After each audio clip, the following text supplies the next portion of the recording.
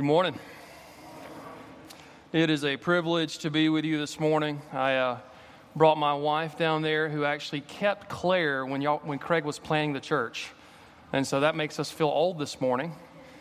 But it's always good to see the people that you are a part of their childhood grow up and do what the Lord's called them to do. Amen? And so now I have my oldest daughter, 9. Addie, you want to wave your hand? And then Bella, you want to wave your hand? You want to wave your hand? Okay. Cora, you want to wave your hands? I never talked to them at church. They're loving this. And then little Judd is 11 weeks today, Mom. Is that right? And so we also have a few of our friends from church that came over. And the reason they came was because they needed to be encouraged by you and also for them to encourage you. Hebrews 10, 24 and 25 tells us, right? Let us consider how to stir up one another love and good works.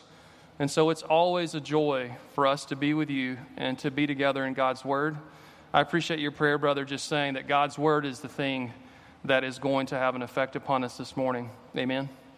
And so very thankful to be with us. If you'll take a Bible out in front of you, it's going to really help to have Luke 4 open in front of you. If you don't have a Bible, there is one provided for you in the seat pocket in front of you. And we will begin to get started today. When we look at this passage, what we see is this temptation of Jesus. And we grew up knowing this story as children. If we grew up in the church, if we didn't really know this story, and that's okay. But what we begin to see in the story is that we can pick it up and we can read it, and we can actually miss what's there. And that's not just for Luke 4, that's anywhere in the Scripture. And so what I want you to do this morning as we get started, I want you to take the person's hand next to you, or lay your hand on the person in front of you. And I just want you to lay your hand on them. And what do you feel there? You feel warmth, right? They're moving. If you have children, they're moving around. And sometimes when we read through this passage, what we often forget is because of Jesus' incredible power and his incredible divinity, his all-knowingness, his all-powerfulness, because of his divinity, we sometimes often forget that Jesus, like us, came in the flesh. The state of Jesus, of course, he was fully God during this temptation. But the thing this morning that I do not want you to miss is that Jesus is going to be in the midst of temptation just like you and I this morning. I want you this morning, just as we walk through this passage, I want you to think about the flesh of Christ. I want you to think about his humanness. That he was fully God, we know, but he also was fully man, just like us. And so if we were to hold his hand this morning, we would feel warmth in his hand. If we were to lay our hand on his shoulder, we would have a sense that this man, he is a human amongst us. Now, yes, he's other than us, but he was like us in every way. The Scripture says he was formed like us in every way. And we know this when we look at Philippians 2, 6 through 8. It says this about Jesus. This is the state of Christ as he goes into the wilderness. It says there, starting in verse 6, he, though he was in the form of God, did not count equality with God a thing to be grasped. Well, that's me every day. I can't grasp equality with God. But it says he made himself nothing, taking on the form of a servant, being born in the likeness of men, and being found in what? Human form. He humbled himself by becoming obedient to the point of death, even death on a cross. Now I would say Jesus' obedience is seen way before we get to the cross. We actually see his obedience early on in his childhood. He comes in and he takes on the form of a man. He comes into the world. We celebrate that every year.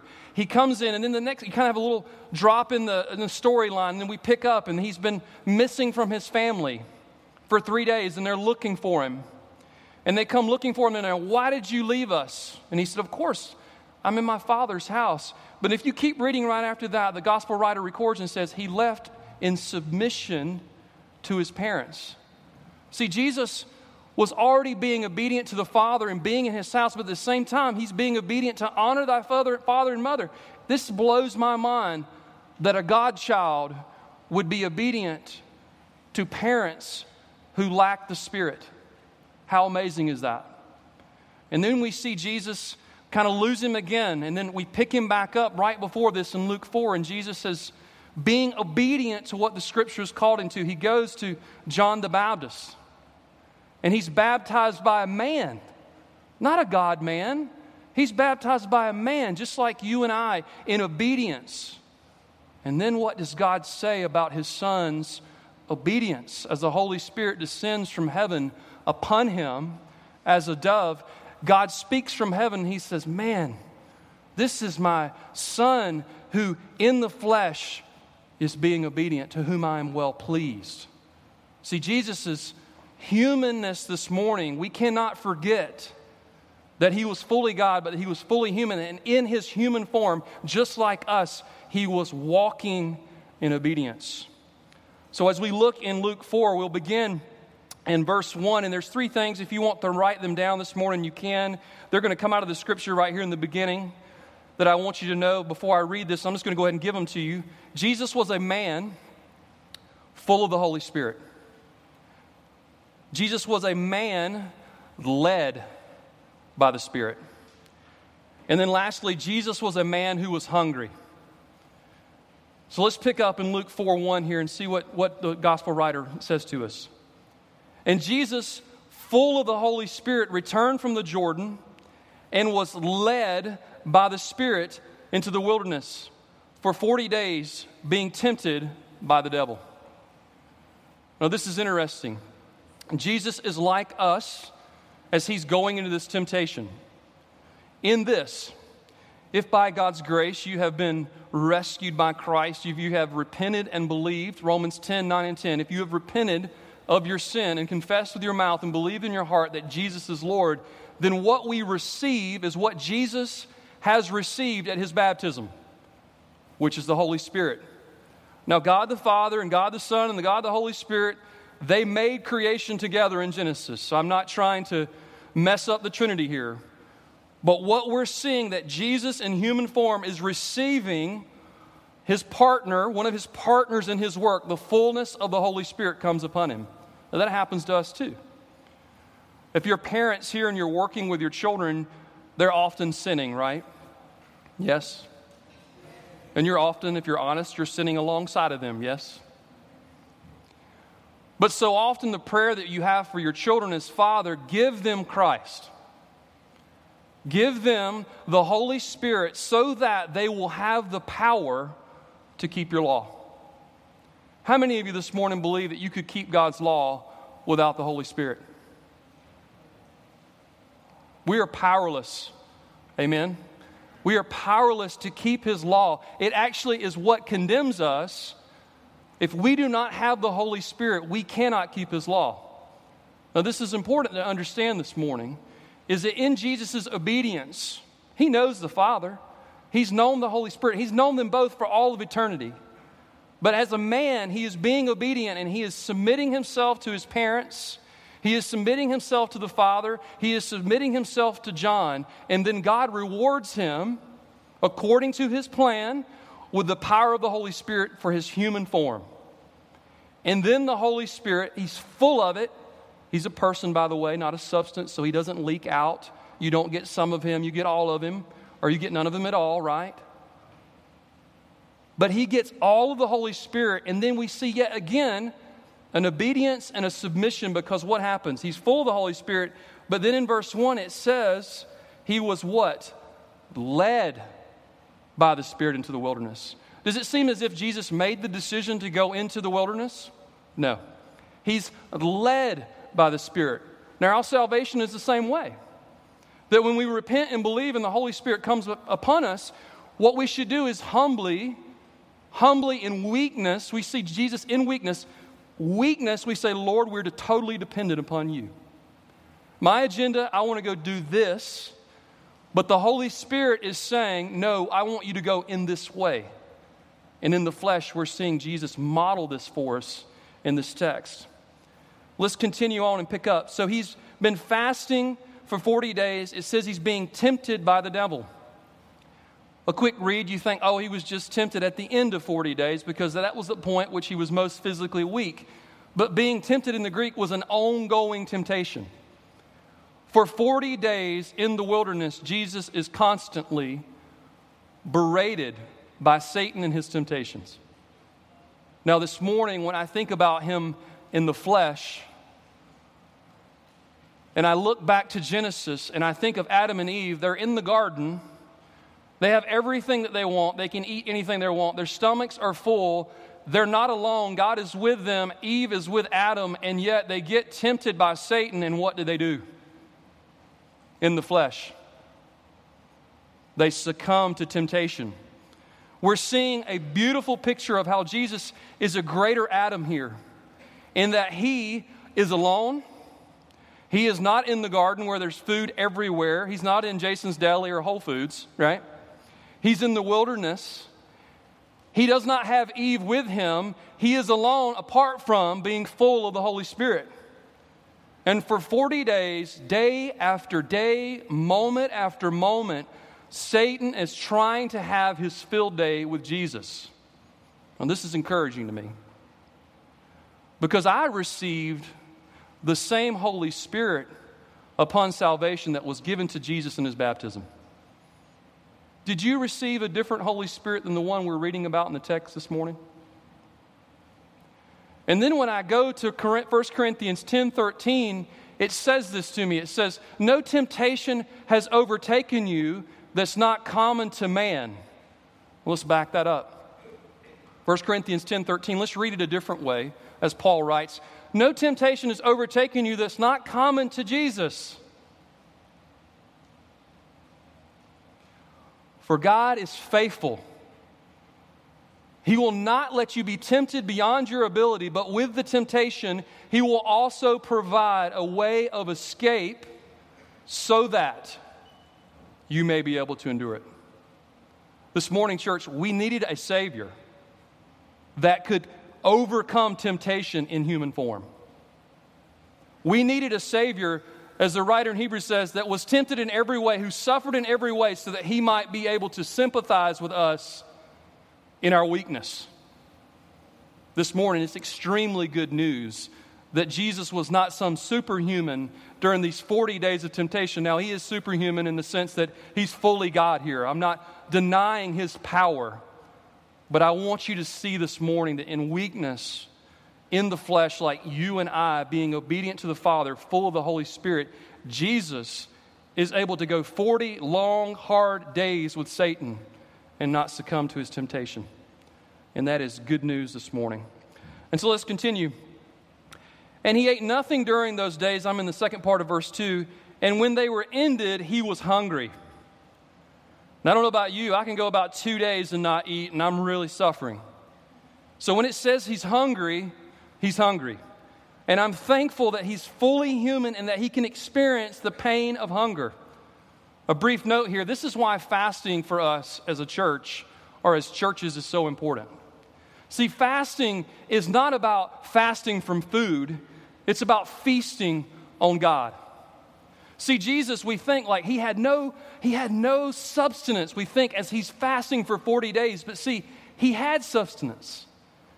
He was communing with the Father and the Holy Spirit those 40 days, gaining strength from them, not from earthly things, but from heavenly things. We see it in His ministry as He's ministering and He's talking to the Samaritan woman in John 4. He's communicating with her, and the disciples come back from going to the grocery store, basically. And they're like, what are you doing, Jesus? Don't you want something to eat? And He goes, no, I have food that you know nothing about. And what He's saying is I know what it is to feast with the Holy Spirit and with God in the lack of human nutrition. This morning, Jesus, He would not have made it through the garden. He would not have made it through the wilderness if He'd had all the food around Him, but yet He lacked the presence of the Holy Spirit in communion with His Father. And this morning, that should be coming to mind for us. Let's continue in verse 3.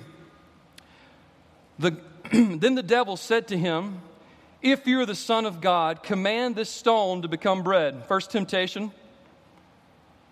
You're hungry? I'll hit you with the easy one. Let's give you some of that good bread from one of the bakeries downtown. And then Jesus responds with what you've been studying for the last 2 years, Deuteronomy. He responds and says, man does not live on bread alone. And the temptation here, if you want to write it down, the temptation that Jesus is tempted with is, with the power that you have, Jesus, go ahead and serve yourself. Number one, you want to write that down. See, our tendency in human form, even with the Holy Spirit, after God has rescued us, is to take the good thing that God has given us and turn it to serve ourselves. Amen? Romans 1 is a great example of that. So Jesus hits him right off the bat and says, you know what? You're hungry. You deserve it. Serve yourself. Let's continue on. And then the devil in verse 5, and then the devil took him up and showed him all the kingdoms of the world in a moment of time, and said to him, to you, I will give all this authority and their glory, for it has been delivered to me, and I give it to whom I will. Now, does it read the same way in your Bible? Yeah? So Satan's saying this about himself, right? Is it true? Satan just said, I'll read it again. He said, and the devil took him up and showed him all the kingdoms of the world in a moment of time. He's got some power there. And then said to him, to you I will give all this authority and their glory, for it has been delivered to me, and I give it to whom I will. So your Bible reads that way, right? So Jesus is talking to Satan. Satan is speaking to Jesus, and he's saying, I have all authority to give you the power of these kingdoms, for they have been delivered to me, and I can give it to whom I will. That's kind of scary, right? That Satan, at this time with Jesus, has all the kingdoms at his disposal, and that he has the power to give them to Jesus. Have you ever thought about that text that way? Well, if it's here, it's true. And so Jesus responds to them. Well, actually, Satan says something else in verse 7. If you then will worship me, it will be yours. And Jesus answered him from Deuteronomy 6:13, you shall worship the Lord your God, and him only shall you serve. Now, this is an interesting dialogue, because Jesus had saw Satan fall like a lightning bolt from heaven. Jesus was a part of before Adam and Eve were created, because Adam and Eve knew no evil. That's what they lacked. God already had seen evil in Satan, saying, I want to be like God.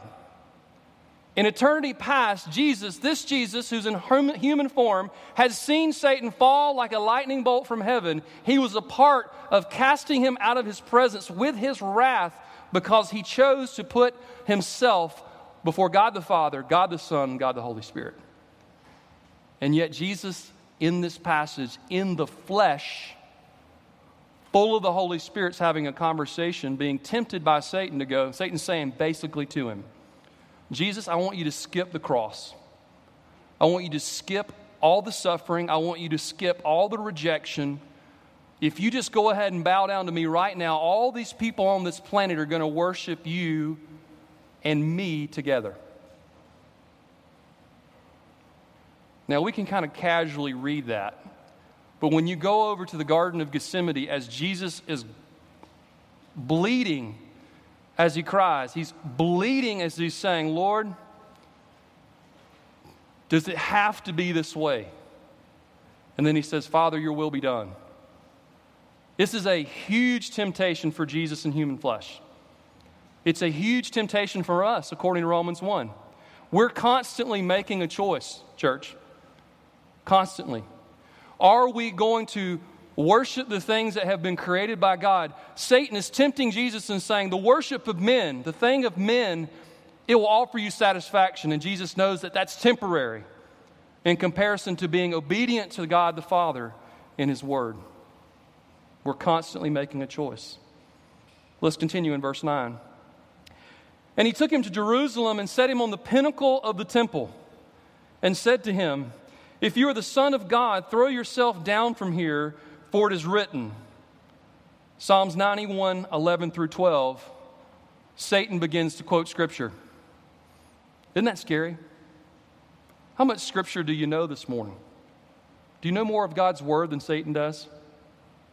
If not, I just challenge you to get after His Word.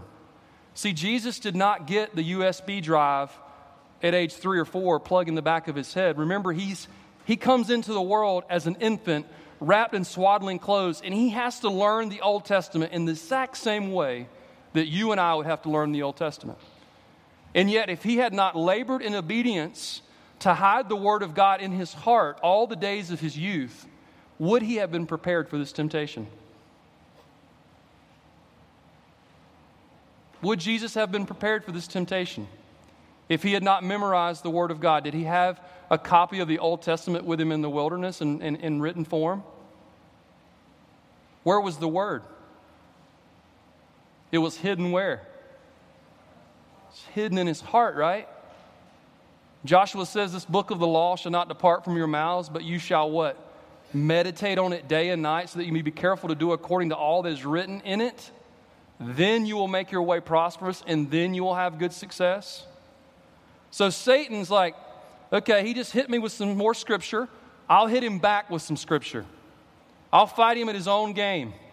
That's the enemy that we're against, church. So he begins to quote Psalms 91, 11 through 12. He says, He will command His angels, Jesus, concerning you to guard you. Satan knows the character of his father. And on their hands He will bear you up, lest you strike your foot against a stone. And Jesus again responds in verse 12, and Jesus answered him, It is said, you shall not put the Lord God to the test. He's quoting Deuteronomy 6:16. Now, what are these temptations that are happening? Let's go back over them again. The first one, Jesus, I know you're hungry. Turn that stone over there into bread. Serve yourself. That's the first temptation. The second temptation that Satan often hits us, that he hits that Jesus with, is the second one is serve him. If you want to write these down, serve yourself. Second one is that Jesus is tempted with, serve Satan. And then the last one that we are so guilty of, that I'm guilty of this morning, is Satan is tempting Jesus to basically put God in a place to where he has to serve Jesus. That he's trying to put Jesus into a place where Jesus is demanding God to do something. Now, a lot of times this is very subtle in our lives, but it comes out in our prayer. We say, God, if you do this, I'll do that. Or God, I really need you to do this, this, this, this, and this. And what we're doing is we're putting ourselves in a position to dictate to God what actions he should take. Now, the lump of clay, does it have any right to say to the Creator how it will be created? No. We have the grace of being covered by the blood of Christ, that we know that we can go to the Father, praise God, as children and ask him for things. But the temptation that we must avoid, the temptation that we must find a way of escape from, is to put ourselves in the position of God and then dictating things to him that he should do for us. And that's what Satan is tempting Jesus to do.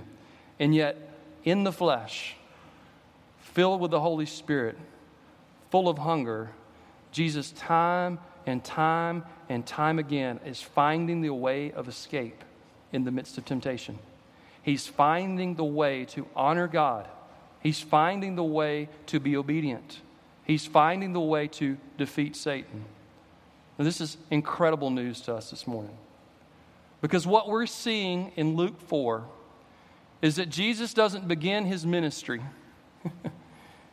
He doesn't begin his ministry in strength, right?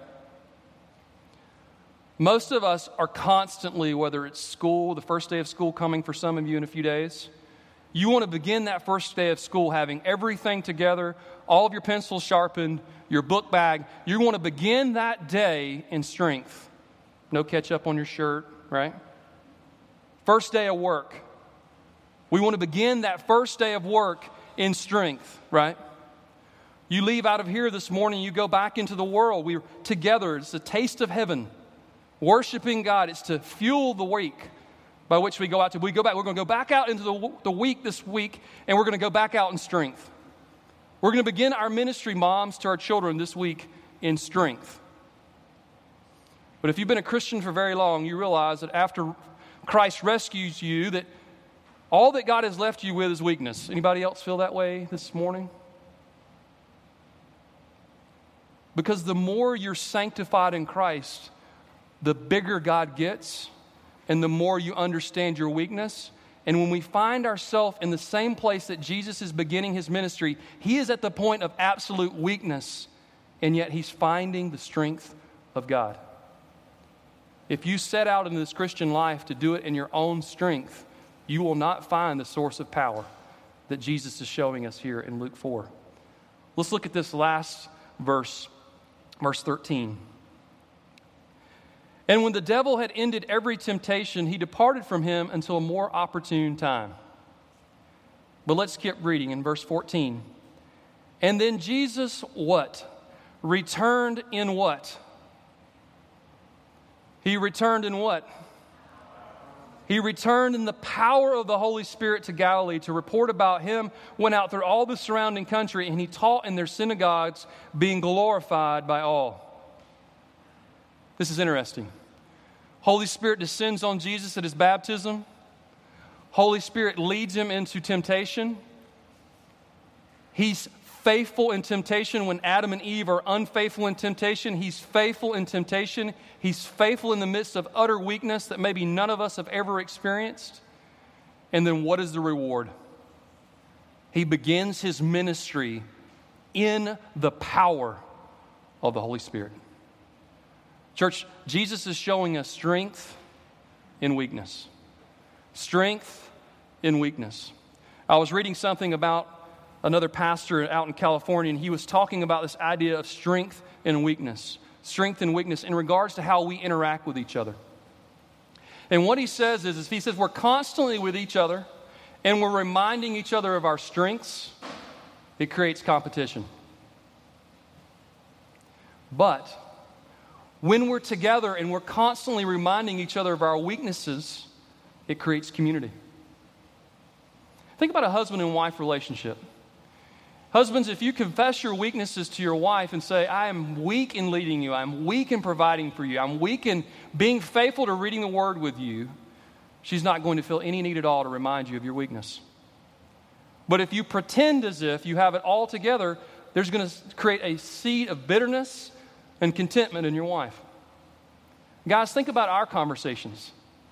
We're just constantly throwing in like, oh yeah, last week I caught 4 marlin, and back in college I can dunk, and we're just constantly in our little conversations, we're just throwing in our strengths. And what happens is for men, it's very difficult to have meaningful relationships because every relationship feels like a competition. Now think about Jesus. Let's think about his entire ministry. Jesus, fully God, fully man.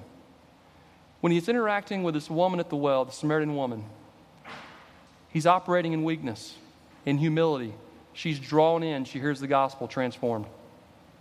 Zacchaeus, drawn in by Jesus because he's different than the religious leaders who are always talking about their strength, their ability to keep the law. He's unlike them. And Zacchaeus, the sinner of sinners, is drawn in, life transformed. The disciples, ragtag group of guys. Jesus says, in some way you can sense the power and weakness. He says, come follow me. These guys lay down everything to follow Jesus. They end up laying down their lives, all of them except for John, because of this strength in weakness. Now this morning we're going to leave here in just a few minutes, and we're going to encounter the same temptations that Jesus encountered. But he has given us one another. He has given us the church. He has given us our wives, our children, our friends. He's given us an Eve. He's given us an Adam. And more than that, he's given us the person of the Holy Spirit to overcome these temptations. Now, as we flip over in Luke, and we won't turn there because of time, Jesus, it says when Satan departed him, it left him for a more opportune time. Now, when did that opportune time come again? Well, it actually came in the Garden of Gethsemane. In closing, he came back to him in the garden. I'm over in Luke 22, 39 through 53. If you just like turning, go over there if you want. But he comes back around to him, and he's beginning to mess with Jesus again. And Jesus says some things to his disciples that I want you to hear in closing this morning. So let's just turn there. We have enough time. Luke 22, 39. And so Jesus goes out, and he went to, as his custom, the Mount of Olives, and his disciples went with him. And when he came to the place, verse 40, he said to them, pray what? Pray that you may not what? Enter into temptation. So Jesus now is not alone in the wilderness. He's with his boys. And he's saying, I want you to pray with me. Be with me in the midst of this temptation to not do what God's called me to do. Pray with me. And you know what they do? They serve themselves by sleeping in the midst of temptation. Let's keep going. So Jesus is interacting, and he says, and he withdrew with them about a stone's throw, verse 41. He knelt down and prayed, saying, Father, if you're willing, remove this cup from me. Nevertheless, not my will, but yours be done. And there appeared to him an angel from heaven, strengthening him. Oh, wait a minute. That's amazing, right? Verse 44, and being in agony, he prayed more earnestly, and his sweat became like great drops of blood falling down from the ground. And when he rose from prayer, he came to the disciples and found them sleeping for sorrow. And he said to them, why are you sleeping? Rise and pray that you may not what? Enter into temptation. Now we see Jesus, who was faithful in the flesh, in the wilderness, overcome Satan. And then he is faithful to the end. Lord, unto you I commit my spirit. My God, why have you forsaken me? In the midst of it, he's saying, Father, forgive them, for they know not what they do. This is the God-man that we serve. This is the God-man who rescued us. And when he goes into the grave for 3 days, sin cannot hold him. Temptation has been defeated. We will be resurrected with our King. We don't have to wait till Jesus comes back to gather us unto himself, or till we go unto him to live a life that is able to overcome temptation day in and day out. Church, we will be tempted. But we had a God-man in the flesh who overcame temptation for us and then promised us, according to Paul's writings, that no temptation will overtake us that's not common to man, to Jesus. But God is faithful this morning for us, church, that in our weakness, he will give strength if we ask for it, and he will provide a way of escape that we may be able to endure it. Let us pray together.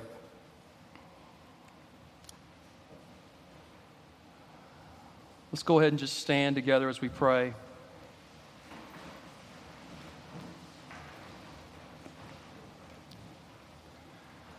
Father God, unto you we commit our spirits. We thank you that in the same way that the Holy Spirit descended upon Jesus in the form of a dove, that, Father, upon our confession and belief in you, that we are filled with the power of the Holy Spirit. Thank you that we have a Savior who showed the example of becoming the least, not making great of himself as we tend to do, becoming the least, and then you exalting him to the right hand of the throne of you. God, don't let us exalt ourselves. Let us humble ourselves before you and find strength in weakness so that you might at the proper time lift us up and glorify us alongside of your Son. Father, I know this church, the church of Charleston, the church specific here, that when these dear saints leave the door today, even as they get in their vans or cars, they're going to be tempted to be bitter towards one another. They're going to be tempted to gossip about someone. They're going to be tempted to envy a house they drive by on the way home. But Lord, you, by the power of your Holy Spirit, have given us the ability, through the example of your Son, to overcome evil with good. and to have the power to defeat Satan day in and day out, who seeks to destroy us and to steal life.